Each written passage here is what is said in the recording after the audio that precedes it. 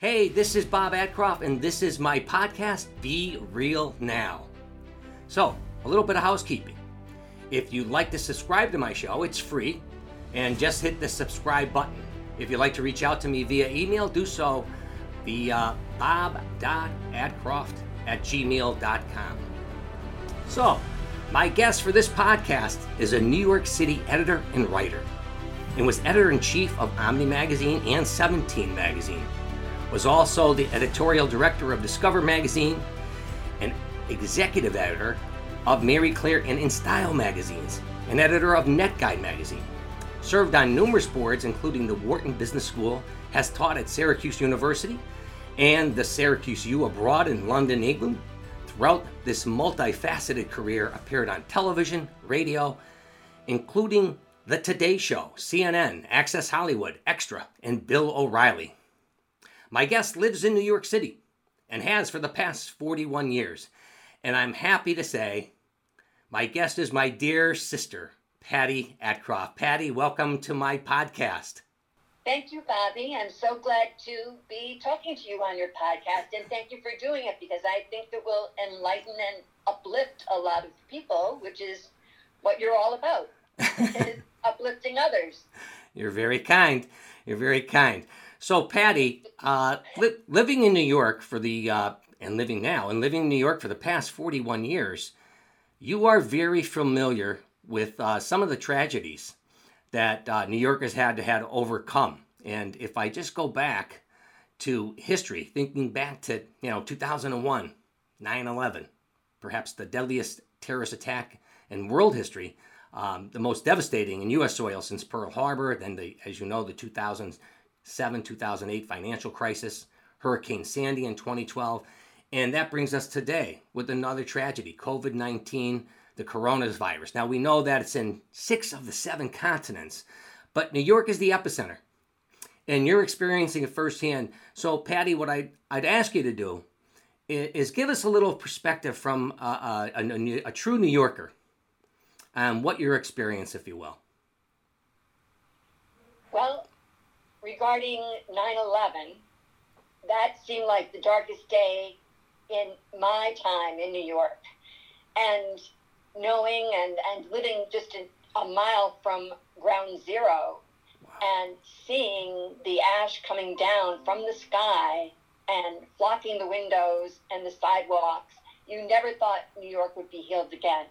But the amazing thing is New Yorkers went out every night and they cheered the rescue and recovery team. It was a recovery team at the time. And they brought supplies to the site. And they stood in line for the victims' families so that they would not have to stand in line with DNA samples. And everywhere there was this pouring out of love, not just from New Yorkers, but people across the United States came to New York. Boy.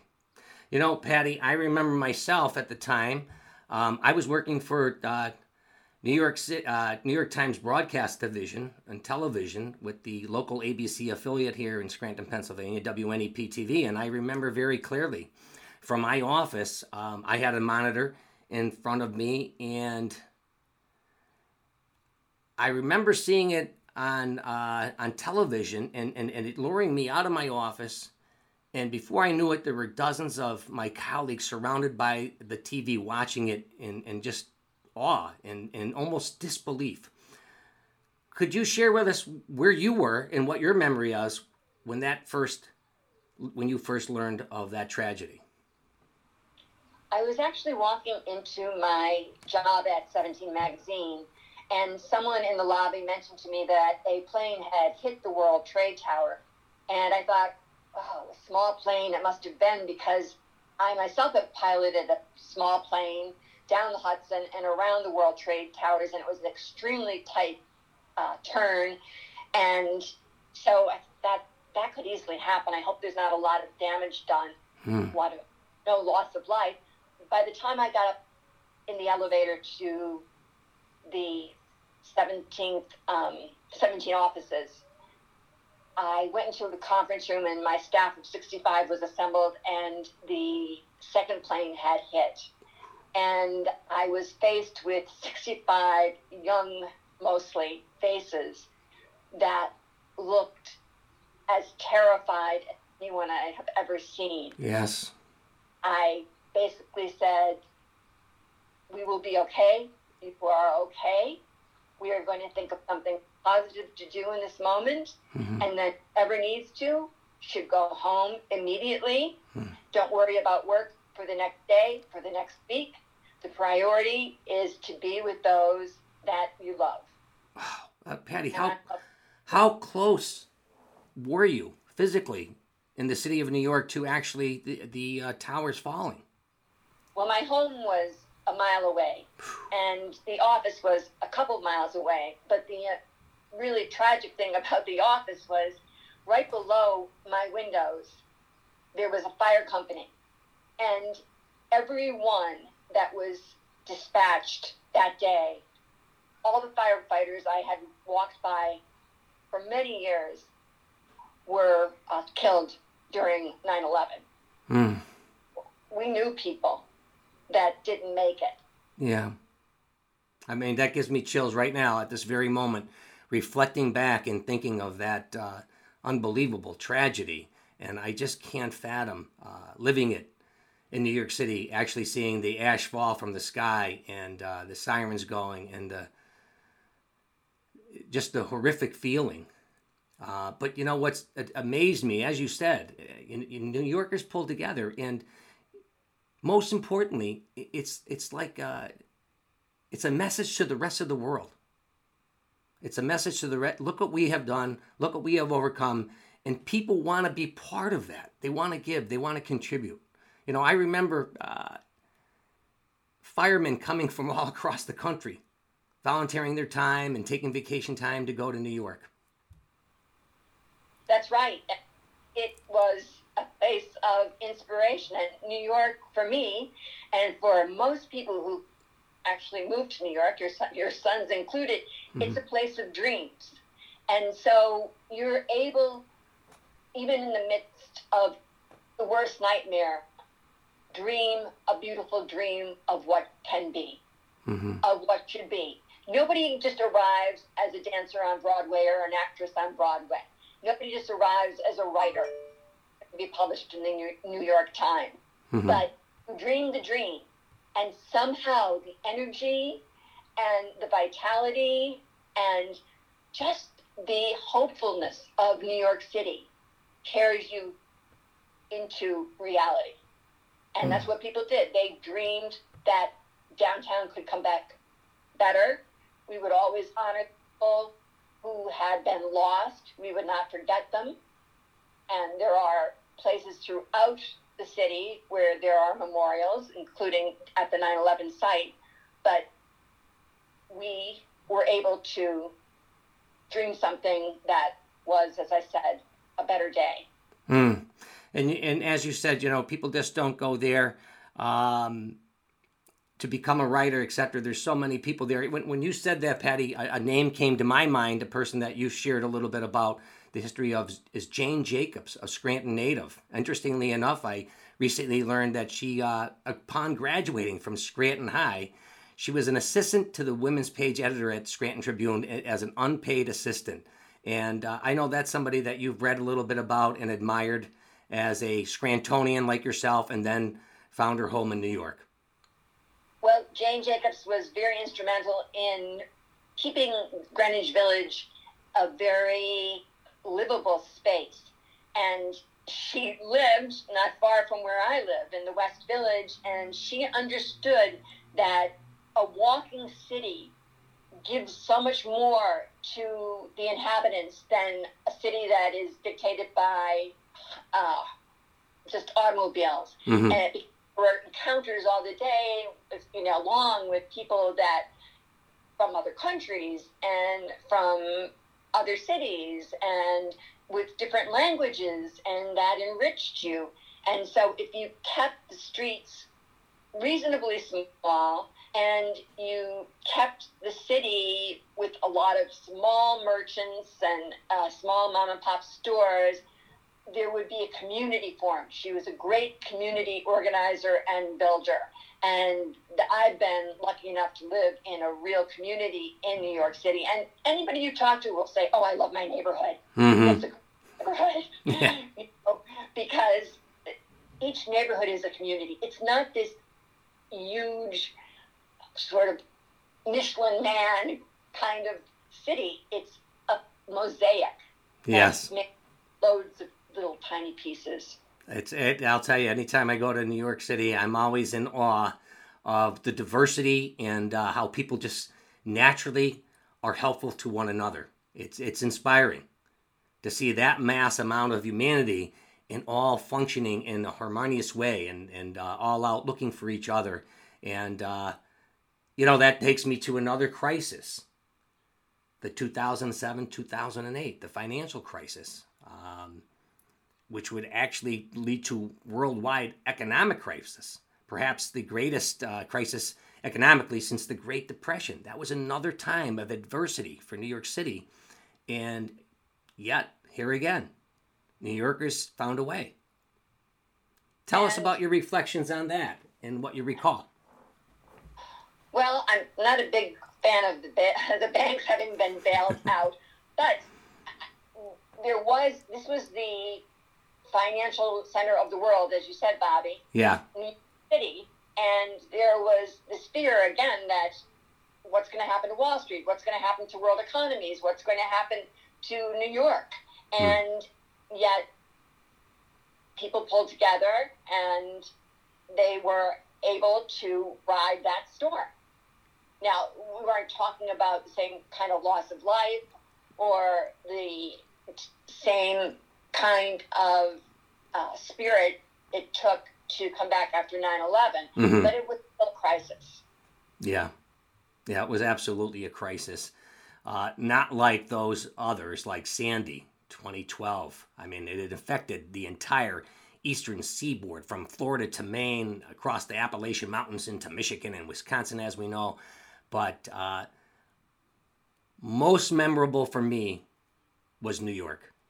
Again, it was as I speak to you now, the hairs on my arms rise when I think of Hurricane Sandy in 2012 and what went on in New York City and the devastation and then how they came back. It was interesting because, again, downtown was hit pretty hard, and I was above the floodplain, but because the generator, the Con Ed station, was literally underwater, which supplied electricity to lower Manhattan, there was no electricity. And there were no elevators in the building. And there were no grocery stores open. And there were no supplies of food coming in. And so people needed to pull together, and people from uptown brought groceries downtown. People relocated. People moved in with each other, even if they had a family of 8 already living in small quarters. It was no problem to include another person. Probably the most amazing story that I remember from that time was that NYU Hospital was really very much affected because the East River just came up and flooded the Lower East Side. And because there were newborns in a precarious area, the nurses had to carry them down. Wow. Many flights of stairs, one by one, a nurse would carry a baby down to a safer place so that they could be eventually reunited with their mothers. And these nurses, weren't getting any kind of hazard pay. They weren't going to be told, well, you're working overtime, you'll get comp time. They just took it upon themselves to organize in such a way that the babies would be safe. The EMT workers got people out of the sort of line of danger. They were afraid that part of the hospital might blow up because it was by a substation, an electrical substation. Wow. So a lot of patients had to be relocated. People in nursing homes had to be relocated. And again, an average person on the street that had no relationship to NYU or to a hospital system would go and volunteer. And that again and again and again, that New Yorkers are the first to raise their hands to volunteer. It's heartwarming, and when I hear and think of New York City, I always have in my mind the heart and the I love NY. I love New York, and hearing stories like this absolutely makes you understand why New Yorkers and people across the country and into the world look to New York at times of mishap and tragedy and say, how are they doing it? In awe. And it's heartwarming also then to think that they reach out. They reach out across the world. And now here we are with COVID-19. I've never experienced anything like this at all. It's as I said earlier, it's affected 6 out of our 7 continents. But the epicenter is New York.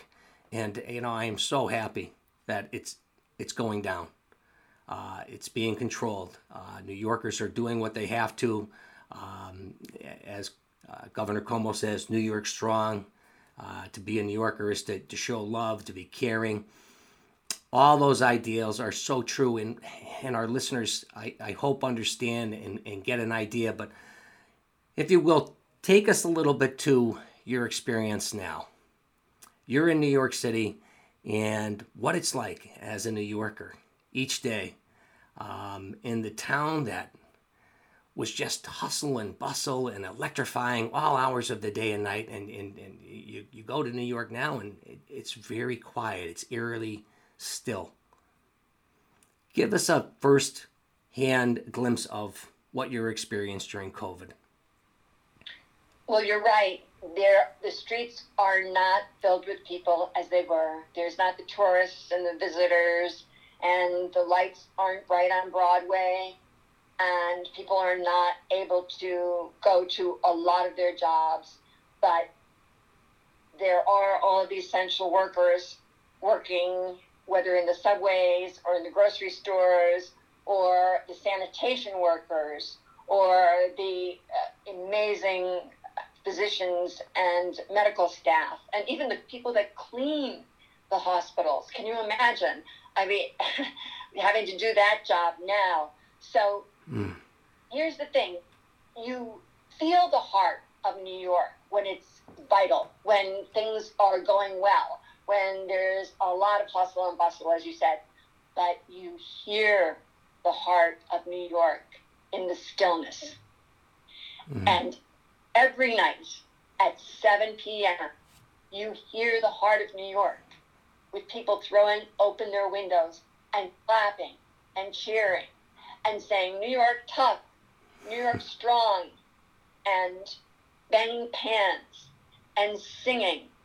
And so I've seen that video on television, and each time I see it, it just touches me in such a way of a time of tragedy, but with such joy to know that people care, and people want to say thank you to those that are on the front line, as we say. It's just it's a beautiful thing to watch, and I can't imagine experiencing it all as you are now. Each night at 7 o'clock, as you say, we get to see that on television a little bit, and you smile and you feel differently. That's right. And just 2.5 blocks away, there is an urgent care center, which has been a focal point for COVID patients. And unfortunately, there's still the refrigerated truck outside. But people ring that center 8 feet apart and cheering the healthcare workers every night. So it's not just the people that are sitting in their apartments cheering, it's people on the streets cheering. And when you pass police officers or sanitation workers, people are saying thank you through their masks. Yeah. There's an organization called Invisible Hands, which is delivering food to all the elderly and all the people who don't have access to food right now. No New Yorker is going hungry. There are all of the food banks are operational all around the clock. Even the homeless are being put into other places so that they might be somewhat protected. What has happened too is that the sort of the curtain between different societies is lifted. So you're aware of how much of a problem Queens is having, and what a struggle it is to be in the Bronx now, and what terrible things might be happening in Brooklyn, and how doctors in Manhattan are being dispatched to other places. So this has been a way of seeing New York for what it is, this multicultural, multi-economic place, and not being able to ignore your neighbor.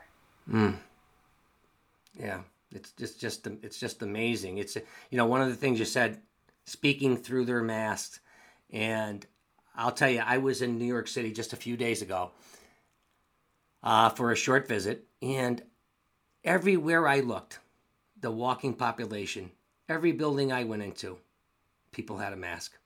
I'm sorry to say that's not exactly the way it is in every single city or state across the United States, and not even here, but if there's one thing that people can learn, wear a mask. Right. Well, Governor Cuomo has been very outspoken on this, and he's always saying follow the science, follow the data. And as a person who worked at a couple of science magazines, I can say the science. And amazingly enough, first line workers in New York City have the lowest incidence of COVID, and it's because those first line workers wear a mask, wash their hands, observe certain requirements to keep the virus at bay. They are the populations that have the lowest incidence. You would think that nurses in a COVID unit would have the highest amount of the virus. No, it's quite the opposite. I'm amazed. I heard that statistic earlier this week, right from a physician at MSK, and the doctor was very proud of that fact. She said, "Hey, you know what? We're doing what we have to do," and I was concerned for the staff there at MSK, saying, "How are you guys making out?"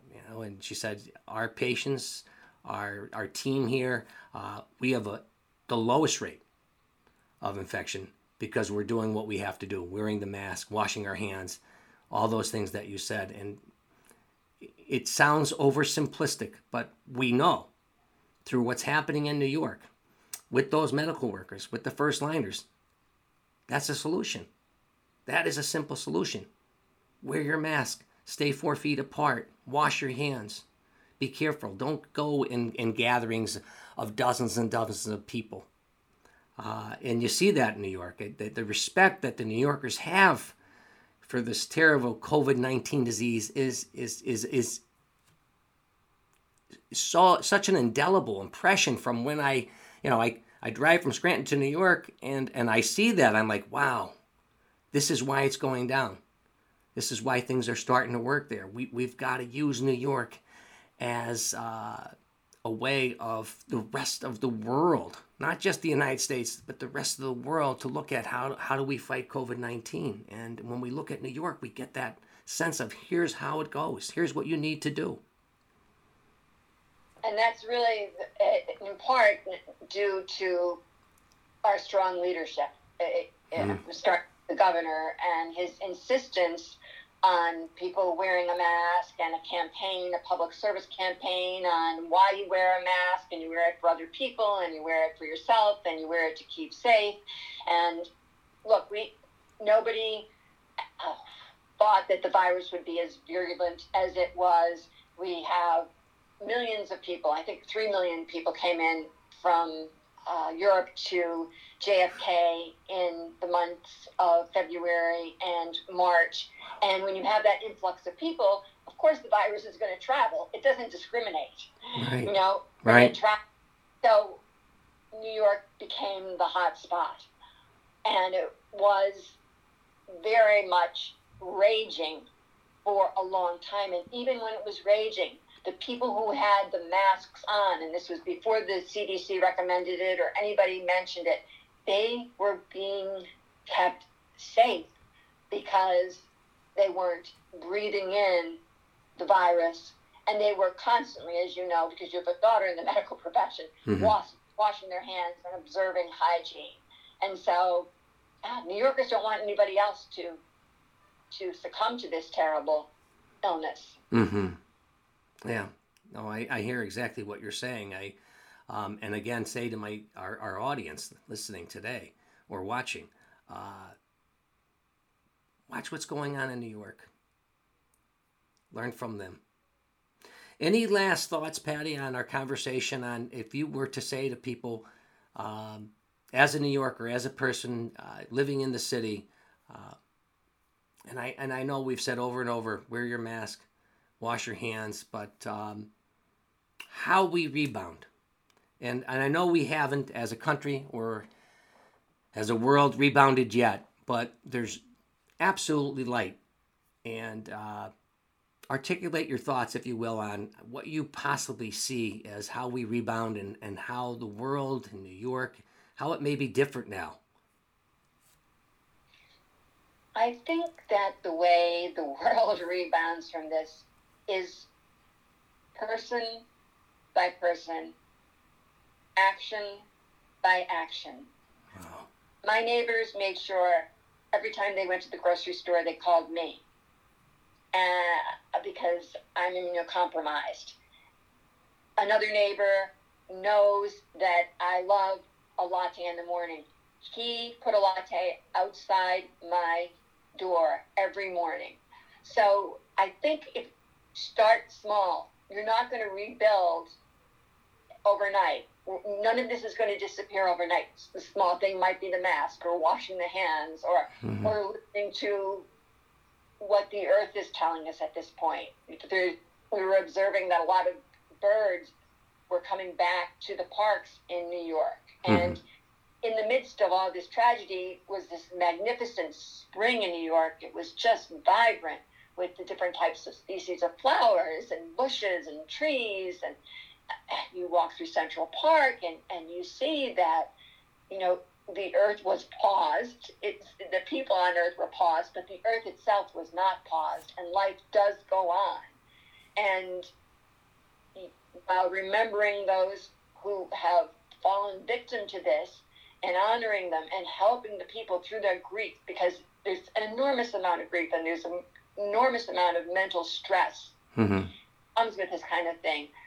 By what you're doing, Bobby, talking about it and looking for signs of inspiration, we can slowly start to, and being smart, back. And New Yorkers are brusque, and they're fast, and they're in your face, and they're not able to be in your face right now. Yeah. They're not able to extend a welcoming hand, but they still extend a big heart to the world, as the world is, as you said, to New York. You know what, Patty, when you said one person at a time, it reminded me of a quote that I love, and I'll share it with you. It was, "The creation of 1,000 forests is in one acorn," by Ralph Waldo Emerson. I mean, it's no different than that. It's one person at a time.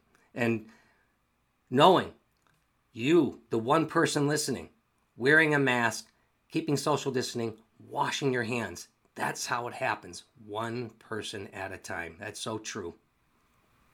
And also one person listening to another person and understanding that they're in a bad place psychologically and need help getting through this stressful time. So that part of it too. No act is too small. No donation is too small. There was a telethon for New York a couple of weeks ago, and the goal was in an hour. Tina Fey and a group of other actors and musicians, etc., would raise $100 million. And they didn't think that, $100 million, how are we going to get to that? And it wasn't big corporations that were giving. It was, if 10 New Yorkers excuse me, if a certain number of New Yorkers give $10 each, we'll get to 100 million. And we reached over 100 million. Wow. That is amazing. That's good news. That's what we love to hear. Any closing thoughts, Patty, before we wrap up? I just would hope that a tragedy like this would not bring darkness, just darkness, but would shine a light on people in need, on communities of color and that are compromised to begin with because they don't have adequate access to health care or adequate food or live paycheck to paycheck. And by shining a light on our brothers and sisters who are in need, and everybody in New York is a brother and sister. It's not just me and you, Bobby. It's every person that I pass in New York. I feel that. I feel that is my brother. He is my brother. She is my sister. I have to be on the same subway train, whether they're making gobs of money or they're the poorest person on the planet. I'm always with both extremes. If we could just illuminate where the need is, then we know how to reach in and help one another. But we can't close our eyes to what the virus has shown us. We've got to keep our eyes open. And maybe we're keeping our mouths shut, or masked, but we keep our eyes open to watch for the person in need. You know, what's most impressionable, what you said right at the beginning of that is, listen to people. And, you know, we know that communication is not just by using our mouths and the words we speak. It's the reflection in our eyes, or how we hold our body, how we hold ourselves. So much of communication is nonverbal, but I think you're right about listening. You could really get a sense of where somebody is when you stop and listen to what they're saying, and they don't have to verbalize that for you to understand that where they are or what challenges that they may have, that you may see that and feel that energy coming from them, that they're in need and they're seeking out help. And as you said, maybe it's a sign. It's something for us to all learn, that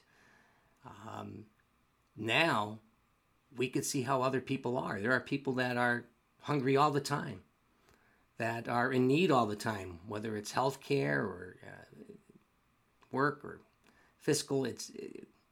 We're now getting a chance to see and listen and hear and be a part of a community that say, hey, this is how some people are all the time. They're in this need as we are now. It also unites us with the world in a way we've never been before, because, as you said, how many of the continents have COVID? It's on 6 of 7 continents. So this is a worldwide event, and we can't shut our eyes to how the rest of the world lives. Finally, the United States is seeing what it's like to be without the kinds of food supply and health capacity that most people live with day to day. You're absolutely right. We're so privileged here and so spoiled, and we need to be cognizant of the fact that, not just the guy on West 12th Street that passes me as my brother, but the person that's in Syria is my brother too. Yeah, it really gives us that sense. You're absolutely right. You're absolutely right. Well, let me say, I am so happy to have this opportunity to talk to you on my podcast. This was eye-opening and very touching for me. You know, reflecting back to all that you've experienced in New Yorkers and the people across the United States and the world, what we're experiencing now. But I believe there is a light at the end of the tunnel, at the end of all this, and whether it's 6 months or 18 months, whenever that is, that we come out to be a better people, a better world, a better person. And that's through, as you said, listening and appreciating our brothers and sisters. So thank you, Patty, very, very much. Patty. And I'd love to have you on again, and we'll maybe have another topic. So to my listeners, I say, hey, thanks for tuning in. Again, a little bit of housekeeping. If you like what you heard today, please shoot a comment. And by all means, if you see on your podcast, hit that subscribe button, and that way you'll be notified of the next podcast, or reach out to myself at bob.adcroft@gmail.com. That's all for today. Thank you.